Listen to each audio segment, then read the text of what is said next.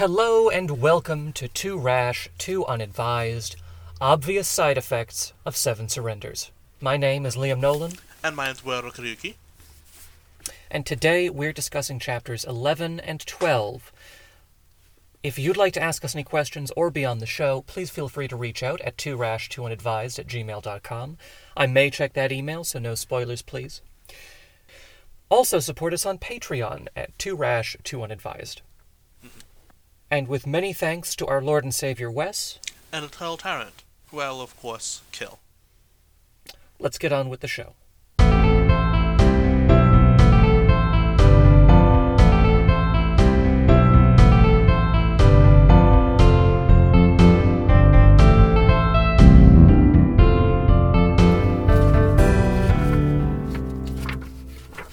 Okay, so lots of things happened this week. Lots of things happened this week. Let's take them more or less in order. How about? So we open chapter 11. Finally, like I'd hoped for, actually our very last episode, we get more from Brill. Yeah. I like Faust less this chapter.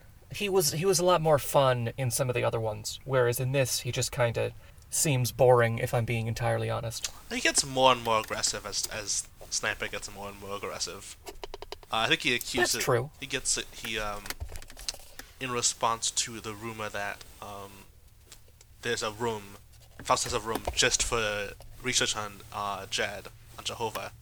He says, well, I heard a rumor that in order to settle the Ranrent problem, they just prostituted the Mitsubishi. But, you know, there are lots of rumors nowadays. That was pretty good. Anyway, so we open with Sniper visiting Faust, strolling through a city that I'm not even going to attempt to pronounce. Ingolstadt? Ingolstadt. Yeah. Am I saying that right? Oh, you didn't say what's that. You tried to say the name of the city. Now I see what's happened there. Is my pronunciation that bad? That I genuinely thought you were just challenging me to come up with what the city was called, yes. Ingolstadt. Stadt. In any case, we do get a lot about the Brillists in this. One thing that I liked was that apparently they all speak German, because someone decided that was the best language to think about research in. Yeah. Which feels a little bit, maybe not ideal as an attitude. But also, people are really willing in this world to learn languages just kind of for the sake of learning languages. I don't know where they find the time. I don't know if that... I think learning a language is a relatively big deal in this world. And you do it to mark a membership in a community. And because people are intentionally part of various communities much more often in this world, they intentionally learn languages more. I suppose that makes sense, and people can learn new languages. I'm told that's a real thing that happens. I just generally don't expect someone to learn although the lack of geography has actually made this a lot more relevant, I suppose. Because you could always be in a place surrounded by people who speak whatever it is to speak. Good lord, that actually must make this a bit of a nightmare of a universe to get around if everyone's speaking a new language across every corner. That they don't know their language that they're speaking? Well, they don't know the language that... No one knows the language most people are speaking around them at any given time, right? I don't think that's true. I think we've a remarkable other conversation in this book of happens explicitly in English. So you're suggesting English is like the standard communication system, and everyone else then has their little add-ons? Maybe. I'd be fine with that as an answer to this, because it does sort of solve the basic communication that are genuinely risk. Maybe they have just really good translators. I suppose they could, too. No, but we know they don't, because it's so impressive that Mycroft can translate so many languages. It's remarked upon. I think there's a difference between translating well enough to get a conversation and translating well enough for, an investigation. Maybe. Like, I could read enough French to get a text French conversation. I could not read French well enough to, help in investigating something in France. I'm not good enough for that. The too many details you'd need to know too well. Yeah. I can see that. Anyway, let's try to stick to the chapter a little bit more this episode. Maybe that's why people got bored of us. Yeah, I have lots of notes that you can't see this time. Oh, interesting. Okay. I also have notes. If I'm being honest, I took fewer notes on Section 2 because I was interested in what was going on, and that stifles my willingness to stop reading and jot something down. So Sniper shows up. He's been gone for a day. Clearly that was a big deal. So now he's hanging around without a shirt all day. Mm-hmm. And we find out that everyone in the world is interested in what's happening with the Cousins Feedback Bureau. And I'll be honest, it had not occurred to me why it would be interesting that the head of the Cousins Feedback Bureau would be on the 710 list until this set of chapters. It just seemed like a really obvious person to be on the list. Well, I guess... But, you know... Well, we just don't have the context for, like, the governance system. Like, we just learned this chapter that the, Gordians are apparently governed, by a really unusual family that's chosen every generation. Didn't we know that the Cousins used a computer to do all of this stuff, though? Yeah, but, the closest example given in the chapter is the censor. And the censor appears on several 710 lists. So it's not... I suppose that's true. Yeah. So the actual... Yeah, okay, I can get my head around that. So everyone has sort of assumed that the computer is doing everything. And the relevant issue now is that it's maybe not the case. Yeah. If you're exerting this much influence over things, it could potentially be an issue with the Cousins, which I'm on board for. We could do with fewer Cousins.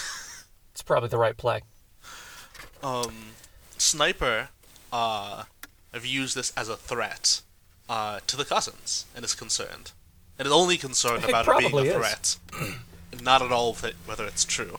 I think he's probably right about that. The suggestion of impropriety can be just as bad as actual impropriety in politics. And this is politics. I could name many examples, but I don't think that I should.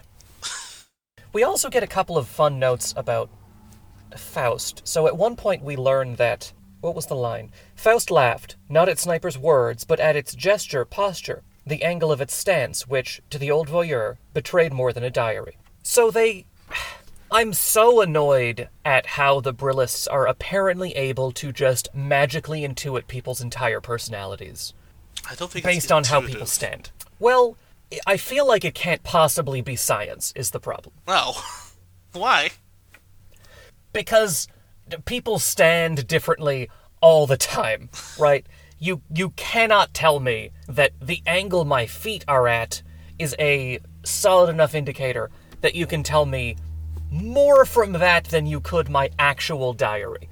It's a ludicrous concept, and I don't care for it. Which is a shame, because otherwise, Faust is pretty great. I think Mycroft is exaggerating a bit.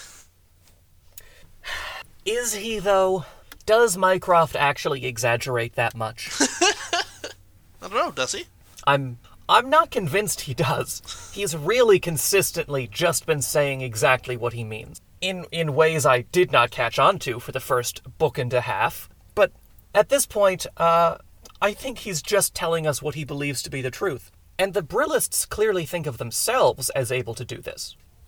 I mean, they both... he... think they're able to get lots of things from how people stand. I think that's true. I don't know if the amount of information you get is more than someone's diary. I think that the book wants me to believe that it is. Okay. I will be forced to accept it eventually, and until that happens, I'm gonna stick with my better path. Which is? That this whole Brillist thing is nonsense, and if there isn't a magical explanation, I'll be disappointed. So we get some more information about the Cousins. The Cousins are maybe in trouble. Oh, and one of the there's a note in Sniper's thing about who they would try, who they would try to bribe to. Oh, he says, if I was a sinister conspiracy, I wouldn't do the following. Sniper is not subtle. That's not the worst part. There's a part later where he declares that he is willing to kill for his hive. You know what? I'm more okay with that. That can be plausibly read as, like, rhetorical flourish. People say that kind of thing all the time. People who are members of sinister conspiracies should not say to mind-reading brain mages, you know, if I was part of a sinister plot to take over the world, here's how I'd do it. I thought at one point in this chapter as well that we had confirmation that Mycroft was looking up old records, and then I realized that no, cameras just follow Sniper around everywhere, because Mycroft clearly referenced the videos of this event in the chapter. Yeah, no, we're told that Cybertron has lots of cameras. Okay, but the main point of that line was that Sniper was trying to talk about who they would bribe, and my question to you is, who would you bribe? Knowing what you know about the story right now, who would you bribe if you wanted to, if you were a sinister conspiracy and wanted to take over the world? If I was a sinister conspiracy and I wanted to take over the world... If Terra Ignata, who would you bribe? I mean, the obvious answer is Madame, but I don't think I would plausibly have anything she wants. But like she clearly has the highest seat of power that we've seen, whether it be soft power or hard power. I don't think you get away with anything interesting with the Emperor.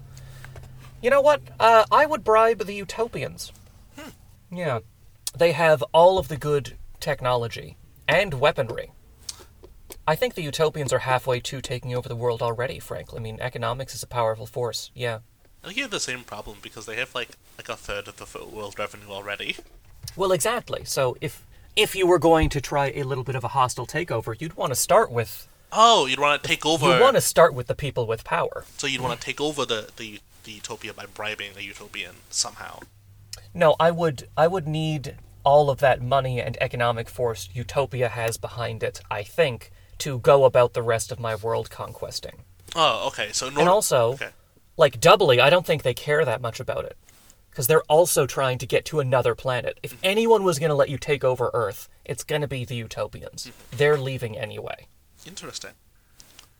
Okay. Oh, and you also get, we found out, we get lots of the Brillists, we found out about the governance system, and we find out, what do you think about that? I think it's kind of a bad one. I don't think the system is well thought out. Okay. I don't think many of these seem well thought out, honestly. Maybe I'm just a bad judge of governance systems. Well, I think... But just saying, let me take the weirdest group I can find every year? Well, I think part of it is, if you just sort of described the American government system to someone in like, if you describe the American, say, from someone from the 1100s, they would say that's ridiculous. You haven't thought of X, Y, or Z. And sometimes there are things that we have thought out, and there'd be things like, that's just not a thing that matters, it turns out. Well, that's not really my objection. To most of these, actually. It's not that I think it's that I think most of their selection systems don't appear to be trying to select for people who would be good at running a government. Like, even vaguely. Even the Masons, right? Like, yeah. Your biggest selection system here is, can they withstand torture? That's the big one we found out about. Yeah. I don't think that correlates at all with how good you might be at running a government. Mm-hmm. Similarly, I don't think this thing that the Brillists are going for correlates at all with if you're going to be good at running the Institute. Well, I think, especially with the brain crash, maybe just less degree all the other things, there's a notion, because they don't say that the brain crash will be given, like, total control of the Institute. They said they'll give new political and institutional direction to the Institute. So I think they sort of, like, they say a thing, and it's translated and implemented in some way. Yeah, and that's better than just handing over the keys, but, The Masons just hand over the keys. I guess I just don't think novelty in a vacuum is as valuable as they do. Mm-hmm. We also get, finally, something about the sweaters that they wear, mm-hmm. and one of them comes up right away in the next chapter. So we get 4 details from Mycroft about the Brillist fabric. Mm-hmm. They have a specific code for sweaters that are knit by themselves. And first of all, that's a lot of commitment. For the suggestion that these are going to be things that change throughout your life, you are putting a lot of hours into knitting these sweaters. Knitting a sweater is not an afternoon process. That's a long-term investment. But the texture means something, the waist means something, the arms mean stuff. Mycroft doesn't really understand it, but he tells us. Shorter sleeves go with better skills at math. The patterns on the fabric get less complicated as they age. Quiet types wear turtlenecks. And a hood on any Brillist makes me feel fear. A hood, I can't help but assume, is the logical extension of a turtleneck. No, I think that's true. Turtlenecks go all the way around your neck. And as you extend, if you extend a turtleneck evenly as you go up, then it, I don't know, it'd be some mask as well. So it is an extension in some sense, but not in other senses. But you can't have a hood and a turtleneck. Yes. So whatever that axis is, the hood must be the far end of that axis, because you can't have both of them. I don't think it's a And single we axis. know that these are correlating. I dispute that it's a single axis. That was my... the But content of it my- must be. Why? It has to be, because that's like saying, okay, we have the sleeve thing, right? Shorter sleeves go with better math skills, and sleeves that turn into gloves at the end mean something totally different. Sleeves that turn into gloves at the end mean you're really good at frisbee.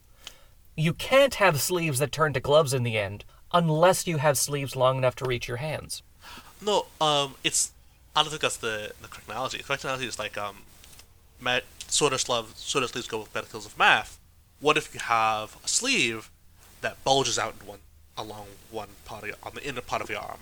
Like, what does that mean? Well, Like, in some sense, it's it means longer. you're less bad at math. You're less good at math, right? Because it's less long. But it's also Yes. asymmetric. So encoded in the axis of... When we talk about less good at math, or more good at math, there are multiple things in there. And having a bulging out sleeve on one side means that you've extended one, but not the others in the same sense. But that doesn't make any sense, because you can't have a hood and a turtleneck. It doesn't work. They're both collar additions, right? So anyone with a turtleneck then cannot be a person with a hood, and anyone with a hood cannot be a person with a turtleneck. Sure. That doesn't So interfere with my point at all. are you sure? Yeah. It seems like that suggests they need to be the same number that it's encoding. No, it can encode multiple numbers. Like, the thing we talk about How? as quiet types could be... I'm trying so hard to not use math words. Could be a combination of many factors, one of which, when extended, becomes a hood. And that... No, we know this isn't true. Why? The digits are coded by different things. He describes how these work. The first digit is coded by the texture of the knit. End of thought. We open up a second. The second by the waistline. Comma. The third by the cuffs. Each of these things encodes one brillist digit. Well, that could be true. I guess it would be bad if your further system consigned a certain set of the population to, like, always have a sweater over their face. And since we know that each of these... I don't know why Mycroft couldn't be bothered to learn a list of 20 things. But whatever, I guess that's where he draws the line. 17 languages, sure. This one incredibly useful trivia list? No. But since we know that's how it works, the hood must be an extension of the turtleneck. Yeah. I don't think it's a must. Because it I think has it's to less encode one certain thing. than you're making it out to be, but it's... No, that's a pretty good... That's a convincing argument. So, what on earth Does it is encode? Mycroft so afraid of really quiet people? I don't know. That's what I have to assume it is. No, that's not true.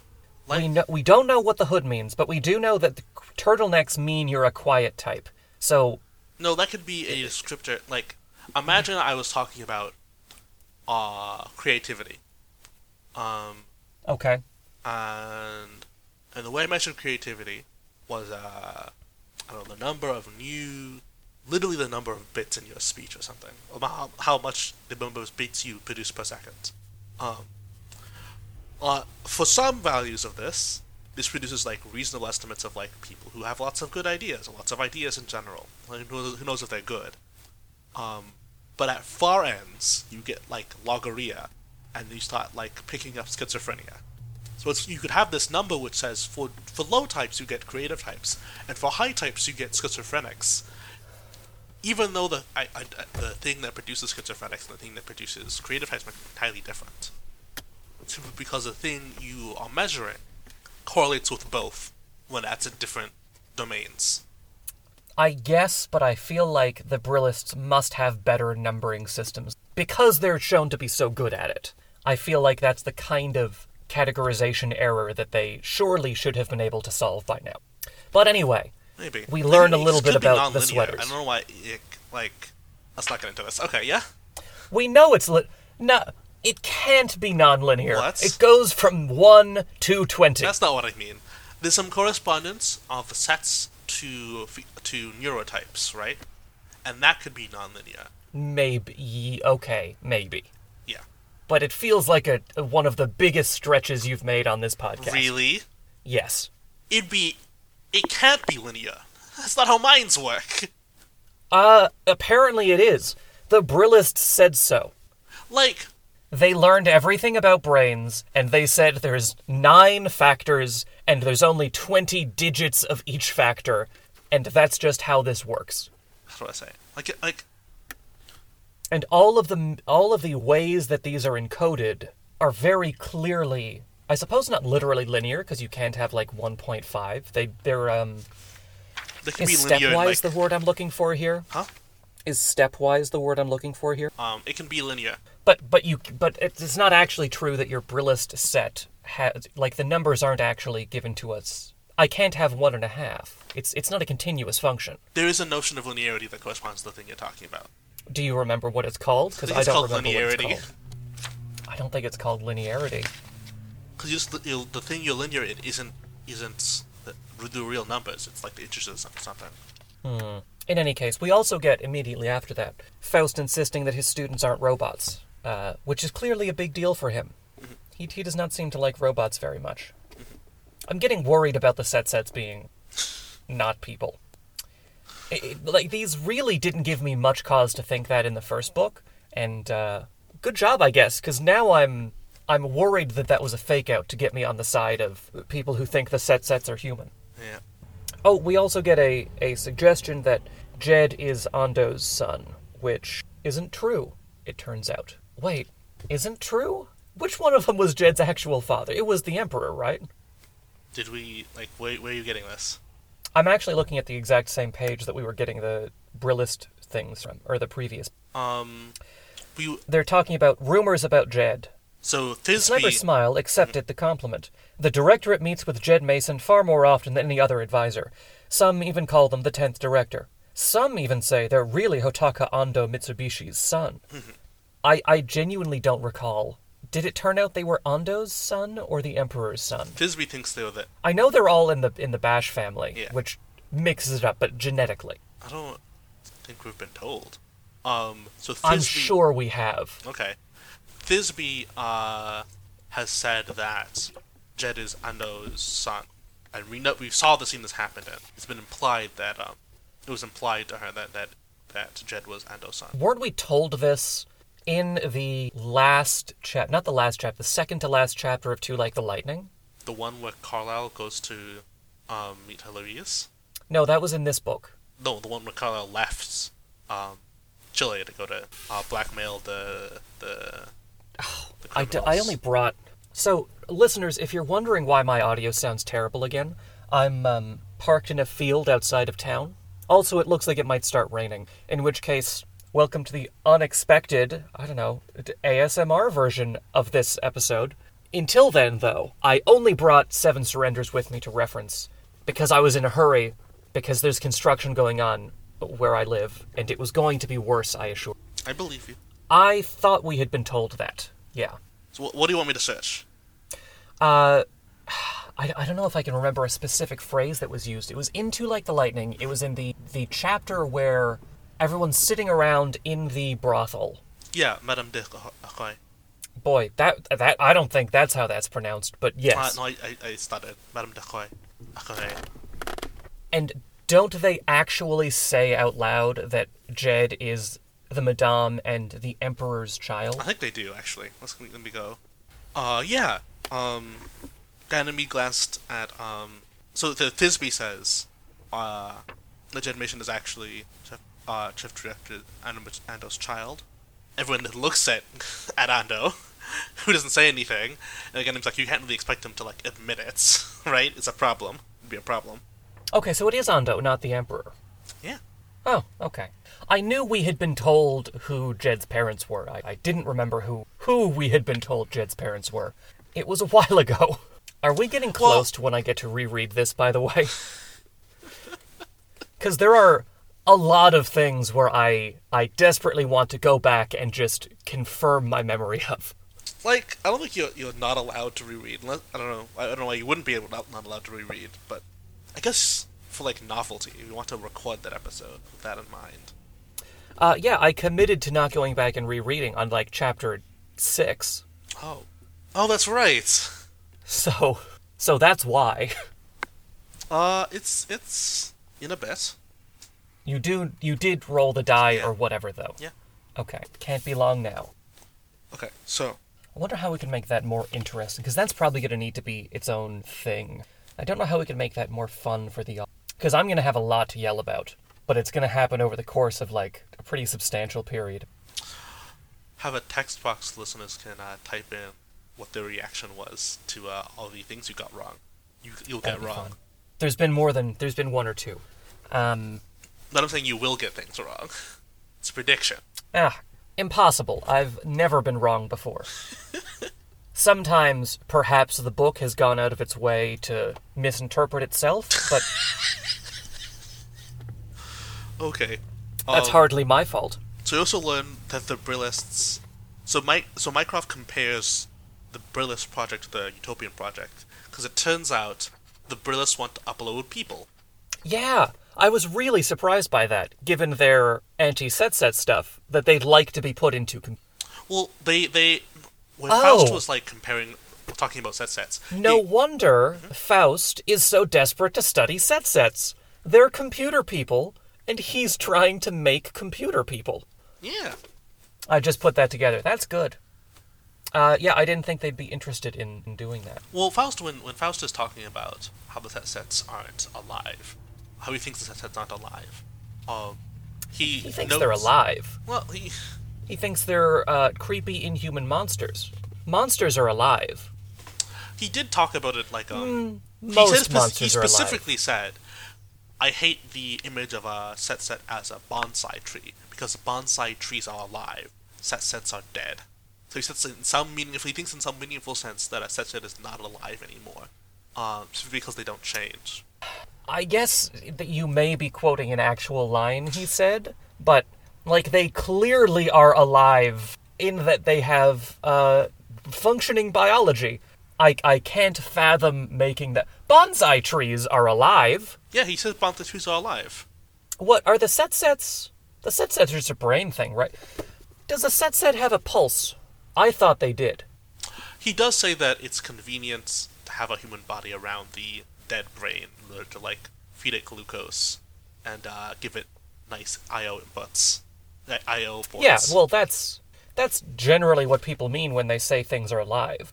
Yeah, Faust has a different definition than, like, typical. They're not, like, stupendously different. No, I think that's an easy one to interpret if you think that life is about, like, agency or humanity, perhaps. But like they're trivially alive, unless this book has been, for the first time ever, hiding major reveals from me for no good reason. As opposed to telling you them straight out and you just simply not believing them. Yeah, that has much more been the experience of reading this.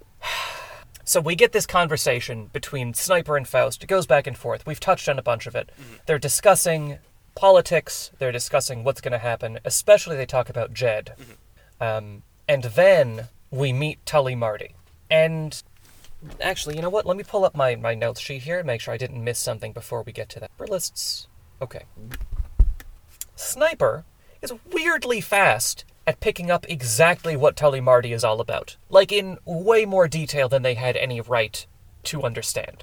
And I can't imagine Mycroft told them.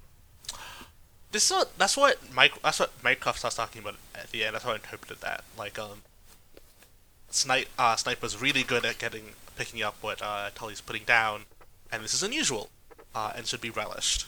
I think the actual analogy. Imagine, reader, a castaway, so long on his island prison that even the hunger for human company has waned, who spots white sails at sea. He cannot first recognize the answer to the prayer he has long stopped chanting, but watches, uncomprehending, until, like a fever, hope, pain, loneliness, all the old passions make him charge shrieking into the surf. Just so, Tully accepted Sniper's hand, slowly, gingerly, then clung for dear life. Yeah. But my objection is different. My objection is, there is no way Sniper could have understood Tully's point about war based on what he heard here if he didn't already know the Marty's theories about war. That's not... I think Sniper is asserting a new point about war, one that has not been talked about in this story so far. Really? Sniper, you're a very brave person, Tully Marty. You're trying to save the world by preventing, or at least preparing us for, what would probably be the worst war in human history if it came. That's exactly what Tully is trying to do. How did he come to that conclusion? Oh, okay, that bit. That's literally the text of what Tully's been saying. What? I don't think that's what he's been saying. He's saying, there's gonna be a war, there's gonna be a war, there's gonna be a war.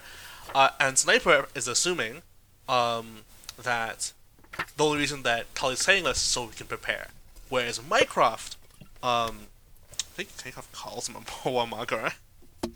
Yeah, Mycroft just calls Tully a warmonger, and has an entirely different read about what he says. Right? Well, Mycroft's been calling Tully a warmonger for ages. Yeah, but I think what is happening here is that, like, Sniper's like, well, of course you want to, like, prevent a war. And Mycroft's like, no, he's gonna start a war. No, Sniper specifically immediately intuits that Tully believes that there is going to be a war coming, and that it will be the worst war in human history. Those are, like, weird specific details to pull out of thin air. The war coming is because Tully was just seconds ago talking about possible... I agree. Okay. I know why Sniper thought Tully was talking about war. Okay. I don't know how Sniper immediately intuited the theories of war that the Martys were pointed out as being unique for having. The worst war, I think, is the one that's interesting. The other one is just like, this is what Tully's been saying. And also, Yes. What city in this world does not have a factory that could switch production from stoves to guns in an instant? What kid can't cobble together a rocket in a chemistry class? These things, notably, haven't been true of wars in general throughout human history. What?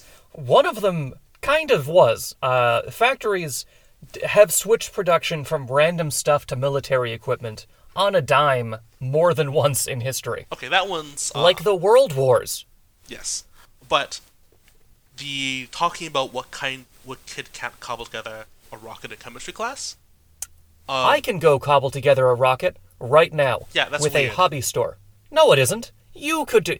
It cost like No, $40 that's not what I meant. to build a rocket. It's historically weird. It was also true of... Actually, I don't know enough about the history of model rocket kits to tell you if it was true in World War II. I feel like it probably was. It was not. Really? When did you start being able to buy solid fuel rocket The engines? first rocket tests were conducted ever, which occurred in the 1920s. You realize that this... You know what? I'm going to look it up. Okay. There certainly have been wars since you have been able to go to a hobby shop and build a model rocket. Yeah, but it's gotten worse. By which I don't mean, like, the... Yes, wars. No, it's gotten, like, the things you do in science class have gotten more and more extreme, in the sense that we can access higher and higher ranges of energy safer. And kids like big booms, and so you do them in science class. The Song Dynasty Chinese invented a primitive form of solid propellant rocket in the 14th century. Okay. The first rockets with tubes of cast iron were used by the Kingdom of Mysore under Hyder Ali and Tipu Sultan in the 1750s. That's other than I thought. The first modern rockets? When the British conquered Srirangapatna in 1799, hundreds of rockets were shipped off to the Royal Arsenal. Like, this is not that weird.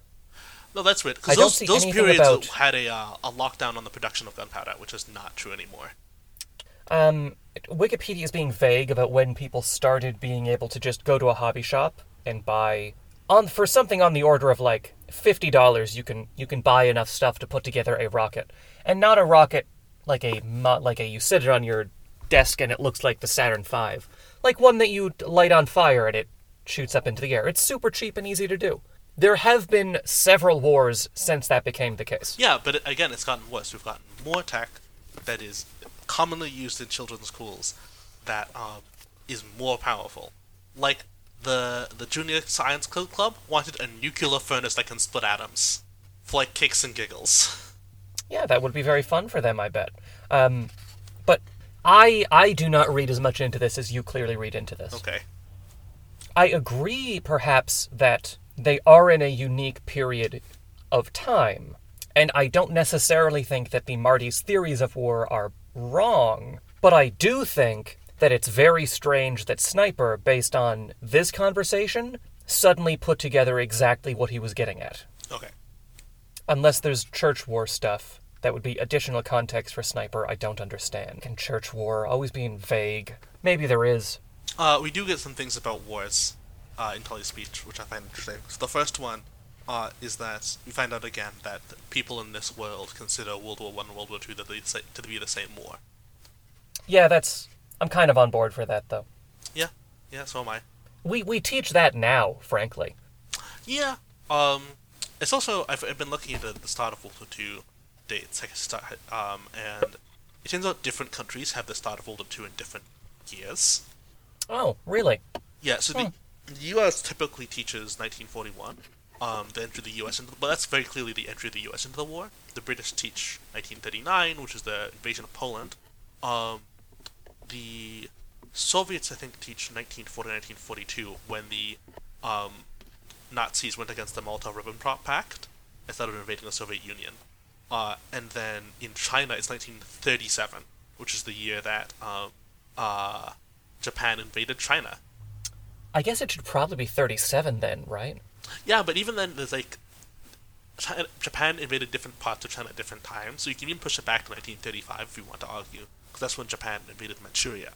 That's when they started? Yeah, there was then I suppose I think we should go with that. Like, the obvious place to count the start of the war is when the first thing was done as a function of that war. What does that? What does it mean to do something as a function of that war? Yeah, in this case, I'm going to use as a proxy someone invading someone else in an attempt to take over. Okay. Because at that point, it's pretty inarguable that the conflict has started. That's... And the fact that... Go on. Well, the thing is that, a lot of what happened is that there were multiple conflicts starting in the late 1930s. Yeah. They ended up merging. So Japan invaded China, starting the Sino-Japanese War, and that eventually got pulled into World War II. The U.S. declared war on Japan, and then Germany declared war on the U.S., and so the U.S. also went to go to war against Germany.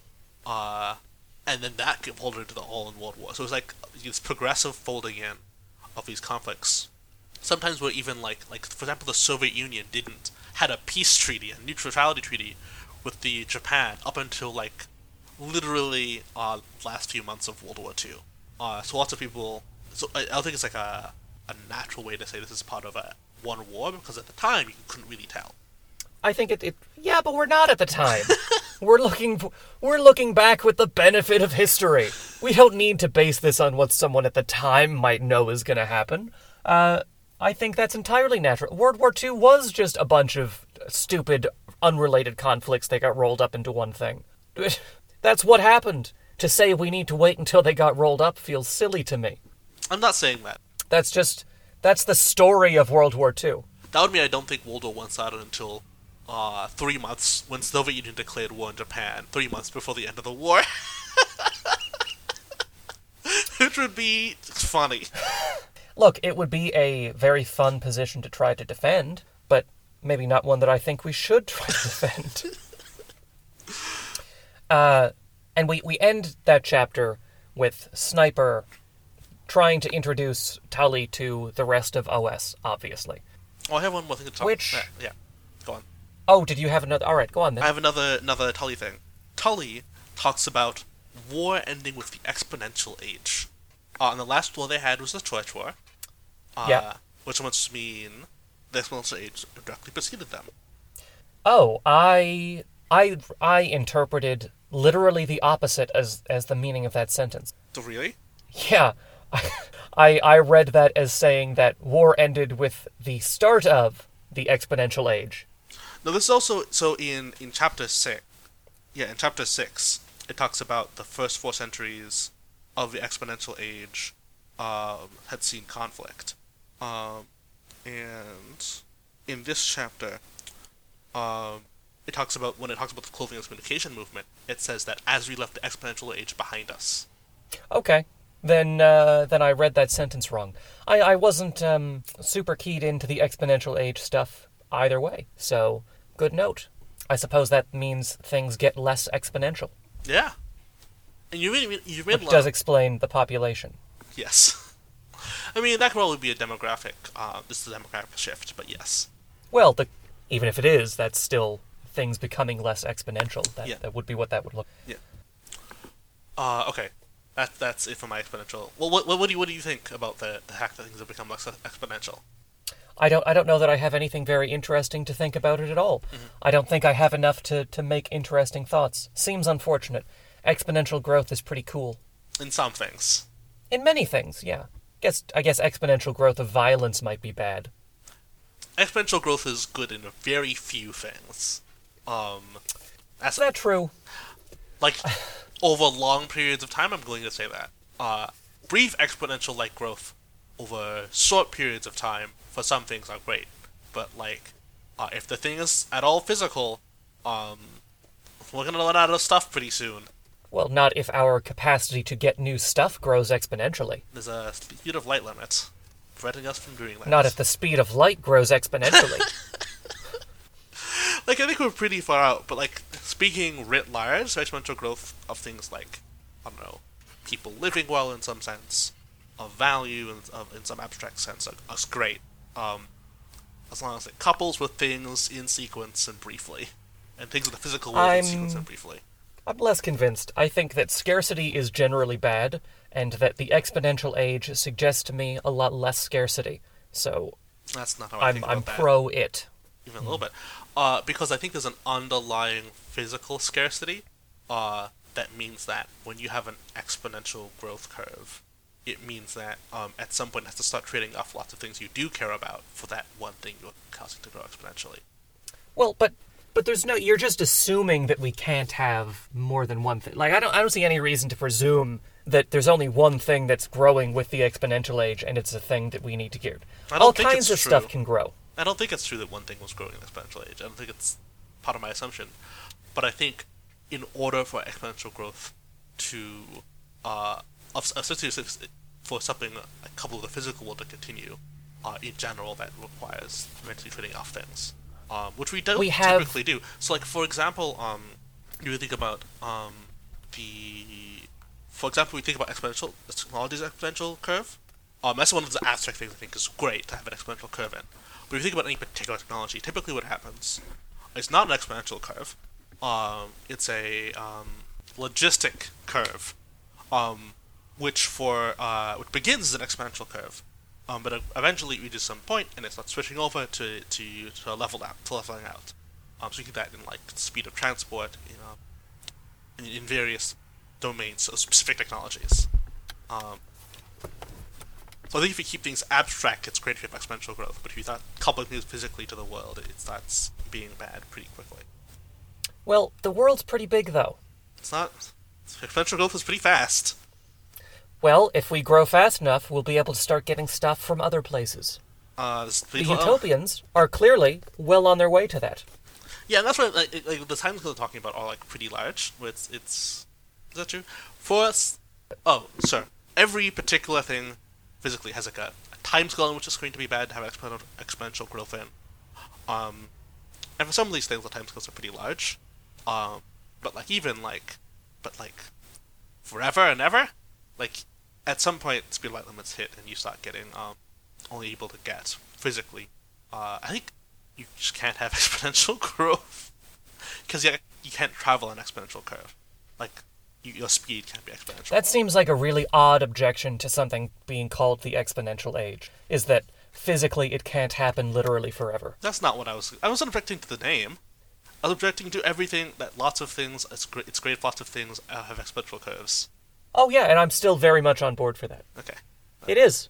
Having more stuff is good. That's not the disputes. I was just saying that you need to, at some point, we need to like start trading off at things, and things are very different for different things. But I think that will start happening, especially when you have an exponential curve, because the goes pretty quick. Okay, but also your ability to make these things goes pretty quick. Yeah, but the access to the underlying resources does not grow exponentially. and long. Why not? Long terms can't. Very long time scales can't. All right. Like the speed of light limit, right? You can't. Yes, you're. Now, I don't think eventually we're going to actually defeat the speed of light. Okay. I just think that's a very odd objection to have to what is otherwise a pretty great. I don't think it's going to be. I think there are things like the speed of light, where like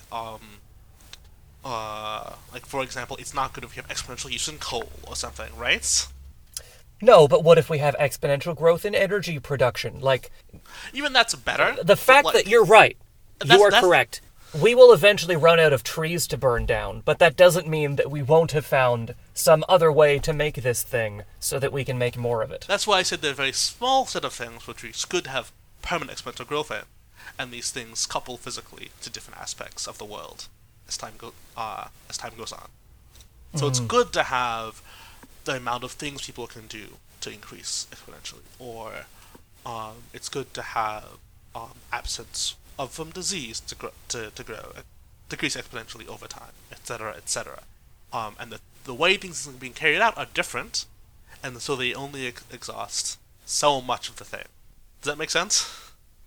I mean, I'm not finding myself persuaded, but I have very, very little interesting to follow up on it with. Okay.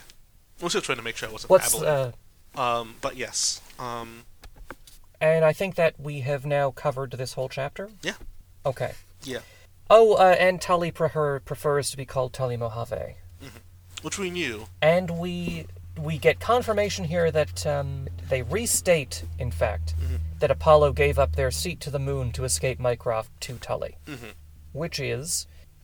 I'm still not 100% on board for why that's as important as it is. I felt like they did moon trips a lot, and I don't see why Mycroft couldn't have gone to the moon. They didn't know it was Mycroft at the time. It's not like they should have stopped him. It's very hard to do things secretly in space. They have to keep track of all the air, so if there's an extra person, they'll know it's them. At that point, Mycroft will have to figure out how to hide. It's a whole thing. It's very hard to hide. I don't think he'd have to figure. No, he wouldn't need to figure out. I'm saying at the time, Mycroft could have just gone on the spaceship as Mycroft because people didn't find out he was a murderer until right at the end there. At the time when Tully would have been escaping Mycroft, they were just escaping some person killing all the Martys. But Apollo thought it might be Mycroft enough to write down, "Hey, so Mycroft, don't kill him." So I think they thought it was a pretty good chance it was Mycroft. Mycroft had also disappeared. No, he said it might be I don't know who it is. If it's Mycroft, you can't kill him. No, he says, "I don't know who the killer is until I meet them, but if it's Mycroft, spare them." Which I just wouldn't think would be a thing that would cross Apollo's mind if there was no chance. Well, there's only one person who can finish the stuff that he has left undone, and that's Mycroft. That's fair. I'm looking at the quote. Yeah. "I won't be certain who the killer is until I meet them, but if it is Mycroft, be merciful. Keep them alive and safe and working. You need them. If you've lost me, you need them. There are things I leave undone that only Mycroft can or can complete." I don't think that implicates Mycroft very hard, except in that the worst possible person for it to be would be Mycroft. No, that's fair. Yeah. So yeah, I feel like he could have just gone and visited the moon, and then killed Tully there. The problem wasn't that Tully was the last one. Mycroft was not afraid of getting caught when he was done. His plan was already to be executed. And what, are the Utopians going to execute him? No. That's the best place to get stuck, frankly. They'll just have to send him back. Well, I think it takes a long time to get to the moon. Does it? How long do you think it takes to get to the moon? We've been over this. It's 3 days.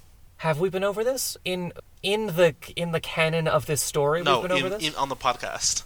It's a week round trip. On the podcast, talking about reality or talking about Terra Ignata? No, I think it was Terra Ignata. We were also talking about, how long? Either way, I feel like... whatever. I'm sure it's going to become clear why this matters later on. Okay. When they finally tell me. Let's get into Chapter 12. Yes. We get more Julia. Mm-hmm. It's a real shame about all the rape, because Julia's pretty great. Mm-hmm. What a line! So they get a call... No. Julia calls the Mitsubishi kids, who are all half-trained sets, and we find out were made sweaters by their mother with no sleeves, so they're all very good at math. There we go. I'm applying that information. And also, apparently, they were trying to brag about their unnatural numbers, which seems like a weird thing to do if you're trying to hide the fact that you're half set. Yeah, Julia calls him on this, saying, this is, like, not a secret. This is like... But they seem to think that it is. Yes.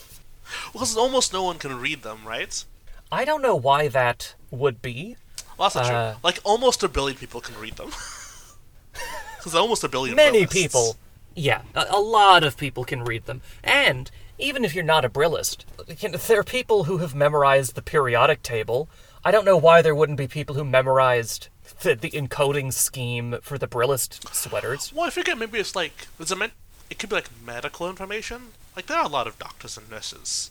And so if you obviously have symptoms of something that's not necessarily something lots of people know how to read them, you could be reasonable in thinking it's a secret. Because apparently... But we know from this reading that the intention with the Brilla sweaters is to declare this about yourself. No, they're not really thinking this through. No, I agree. It's amongst the worst plans that we've heard so far. Yes. It is that they're also going to Julia to try to solve a problem because they are too afraid to go to their parents. It's very teenager. Yeah. And we finally get some more of them interacting with each other. And they seem like they have different personalities as half-trained sets. They're upset and trying to take revenge on the cousins for interrupting their training regimen. But they do a couple of times speak creepily in unison. Yeah. Yeah. And I gotta say, it's making me worried. I would really like the awesome computer people to not basically be graphing calculators, but this kind of stuff makes me think maybe they are. Well, they do have, like... Yeah. But, yeah. It's really interesting. So yeah, they're assaulting the cousins. As we know, Julia and Carlisle were going after the cousins. Oh, yeah, in the last chapter, Tully said, what if the sets are trying to take down the cousins? And then said it later, well, of course they're not taking over the cousins. This is literally true. There are a group of sets who are trying to take down the cousins. That's true, yeah. I wonder if Tully knows. He might. We've been led to believe the Martys are very clever. Mm-hmm. Anyway, the sets and Julia and Carlisle have all been conspiring to take down the cousins, because the cousins are letting... I forget the full chain of reasoning here, but the long version is that something's going on with the cousins, and it's going to lead to a bunch of problems with everyone else. They're becoming too powerful. They need to redistribute some people to the other hives. Well, this is a different reasoning. So here, the children are the... Oh yeah, they're just mad. Yeah, they're just mad. They're just angry and want to take revenge, and that's fine. I've said it before on this podcast. I'm totally okay with characters having such motives. Everyone else has a more interesting political reason that I think I have fairly summarized there. Yeah, the cousins are by their nature concentrating power with the Masons, and this is bad. Yeah. So we need to take them out, and then they'll redistribute themselves across all the other hives, balancing out the Masons. Which is probably good for everyone except the Masons. Yeah, but it turns out that if they take them out now, all the cousins will stop and become Masons. Well, maybe the cousins aren't as dumb as I've been assuming, but, yeah, might not work. Anyway, Julia continues her complicated politicking, giving them advice on how to go about things. She mocks them for a little while about how they're too afraid to talk to their incredibly influential and powerful parents to solve their problems for them. Yeah. And then, I don't think we get any other huge reveals, other than sort of some back and forth between a couple of them, until we discover that Carlisle has been hiding in Mycroft's closet. That's great. Calling it that is great. Well, that's clearly what it is. I don't think the book's been subtle about it. Every time we see someone in the closet, every time we hear about the closet, it's someone's hiding and spying on someone else. It's all pretty great. 100% of the time, yeah. So one of the sets checks and says Mycroft's there with you. And we get a pretty great conversation between Julia and Carlisle as he betrays her. Carlisle, the great betrayer, frankly, in this book. Go on. Oh, and then in that conversation, there's a mention of Pythagorean. There's the explanation of what the Pythagorean meant. Oh, that's right. I wanted to ask about that, actually. I read that like 5 times, and I'm still not totally sure what it was trying to tell me. Oh. So the sets apparently have religious beliefs, and they believe in reincarnation. And the notion of reincarnation is closer to that of Pythagoreans than Buddhists. But are you sure? Am I sure that's what it's saying? Yes. Huh. What page was this? What? Because they're talking about how there was going to be a new kind of set that would be a new type. 168? Yeah. Sets, Pythagorean sets. Their notion of reincarnation were Pythagorean. How did you know? Jehovah Mason, when they first met Eureka, their first question was, are both your sets Pythagorean? So maybe they all have the same religious beliefs as well. Like the exact same. But we know that they aren't necessary, because there's also Cartesian sets. So what? Wait, no, Pythagorean is a description of their beliefs. No, because they continue on. So are you suggesting that the religious beliefs of the sets are determined by their set thing? Like, is Cartesian also a religious belief? No, I'm saying that the word Pythagorean is simply referring to their, religious beliefs and not anything else. The same way that I might talk about, a Muslim American. The Muslim American in that sentence aren't really doing anything to each other. They're simply someone who is Muslim and who is American. But they go on to ask, would they have been Cartesian sets? Yeah. Because it's possible that someone's religious beliefs is determined by sets, we don't know.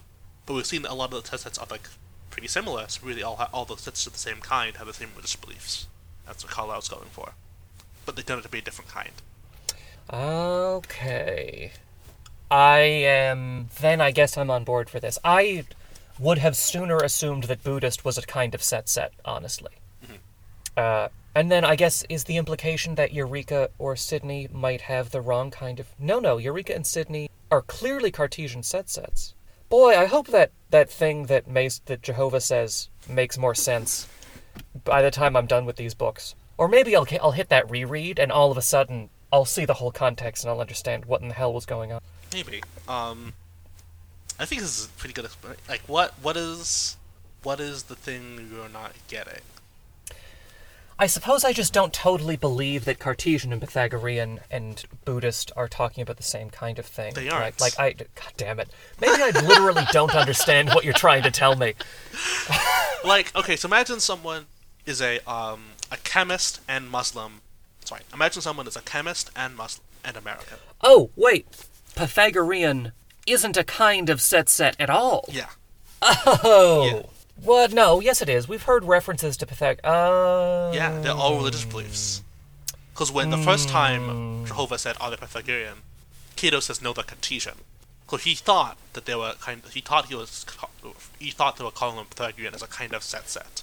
But we learn here that Pythagorean is to be talking about the kind of reincarnation beliefs they have. Okay. Why didn't Cato know better? Cato doesn't know Eureka's religious beliefs. Why? Why would they? It just seems like something that should have come up by now. If I lived with... I know what religion all of my close family members are, at least well enough that if someone mentioned their religion to them, I wouldn't be like, what? No, they're white. That would be... I can imagine some person saying that about someone else. Like, it'd still be a staggering, never mind. Okay, well, this is not... You don't live in the Harry Knotto world. We know that Cato got annoyed when people started talking to too much religion. I think Eureka got panicky. 1 second. Man, I forgot how much more complex the word providence. And okay, we know that Cato didn't like when Thisbe got talking too much about religion that one time. So maybe they just like. But he knows what religions are. Yeah, But when I Okay, say the fine. word Pythagorean, very few people's first immediate reaction is, oh, that mystery cult in Greece, as opposed to the theorem. Oh, is this a cult in Greece? Yeah, it was a cult Alright. in Greece. Good to know. About Okay, which we apparently then- know nothing about their reincarnation beliefs, but that involved And I'm numbers. afraid to Google it, because this might be the first reference that comes up, right? That's my never-ending struggle with this podcast. Okay, this would have been then an excellent reveal for anyone who understood it when they read it.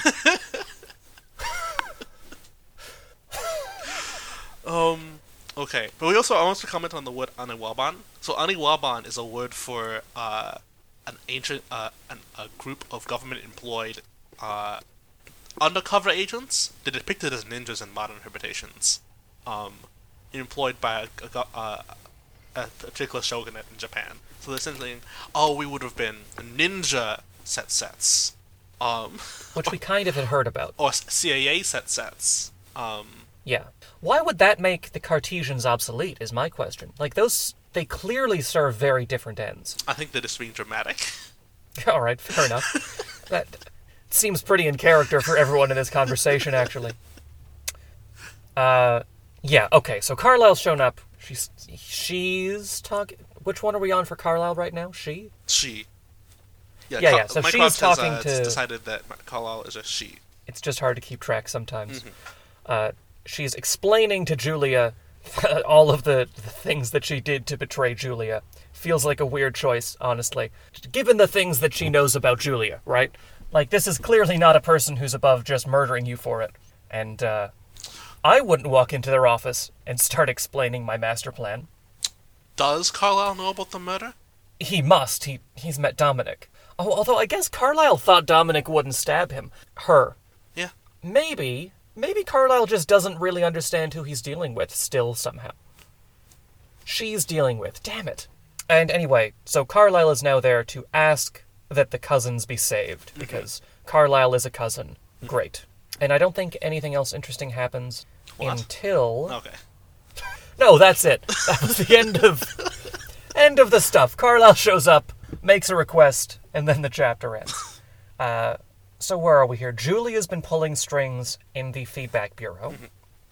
And then, is there another thing before Papadelius strolls in and arrests Julia? They go back and forth a little bit, but I think it's kind of along the same line. Oh, no, okay. So Julia describes what they're trying to do with Darcy Sock. So Darcy Sock has apparently been actually altering sweaty programs and distorting data. Yeah. But in an attempt to counter some other mysterious force. Oh, that's right. I think she's just bullshitting. I don't think there is an other force. Okay. It's possible there is, I guess. It's just such an easy, helpful lie right now to tell exactly this person. It's so convenient, I struggle to even imagine that it's the truth. And then Papadelius shows up, and he arrests her for many things and under many different authorities. Yes.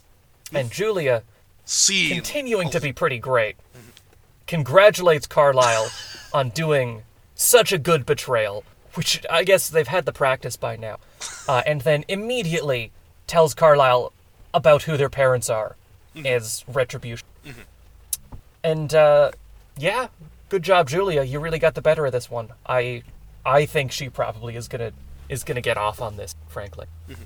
And, more annoyingly, it is possible that Carlisle's father is not Ondo, a thing that I was pretty sure the book had just flat out told me was true. Interesting. There's also the implication that all of this stuff that Carlisle is upset about is somehow Carlisle's fault, because Carlisle was sort of the chess piece that was used. I guess we do get a lot of politicking over what happened with Carlisle, actually. So, Ondo wanted to marry Danae, so they gave Ganymede enough power to become the humanist president in exchange for his sister. They made the deal. 10 months later, Carlisle was born, and then Danae married Ondo. So there's no... That suggests to me that there was someone else Danae was interested in and had the child with a month after this deal was struck, and then went off to marry Ondo. And I think there have been a couple of people who Danae has been weirdly friendly with, but I don't remember who those people were. So I think this is a solvable problem with the information we've been told, but I don't remember the key details well enough to actually solve it. Mm-hmm. Is that a fair summary of what we've caught up to here? No, I think that's right. I think we've also seen Julia do most of these crimes in the story. Oh yeah, no, she for sure did the crimes. Don't get me wrong. She just seems very confident that nothing bad is going to happen, and I have a lot of faith in Julia as a character. Mm-hmm. I'm pretty sure if there were going to be ramifications, she would be more worried, and pretty sure she would have, like, at least one backup plan. Yeah, apparently, if you remember, the Snipers chapter is sealed by the Sensei's Conclave because it accused Julia of sexual assault. Of doing crimes, yeah. Yeah. Amongst other things. Yeah. Well, it accused a mystery person. It was very obviously Julia. It might have been Julia. Maybe it was Julia's more criminal sister. Who also has a sniper obsession. Here's a nice fact. Here's a nice note. Julia is having a discussion with the Set kids on a monitor. When the call stops, the application goes down, and a screensaver of Julia's favorite sniper pictures comes up. Yeah, she's clearly a pretty big sniper fan. And Carlisle left their scarf. They got a new scarf. Mm-hmm. So the old scarf was a lie. Yeah, was a lie. So, technically, I don't think I get to claim credit for this Carlisle betrayal, because it's just a continuation of a prior one. Mm-hmm. So, I think last episode I guessed that next time we saw Carlisle, they would betray someone again. Mm. And this time, technically they didn't. But in spirit, I'm very much on the right track with who this character is. I think they're just running out of people to stab in the back at this point. And that gets me through what I think are all of my notes here. I liked these chapters. They were fun. I liked them too. Okay. Well then.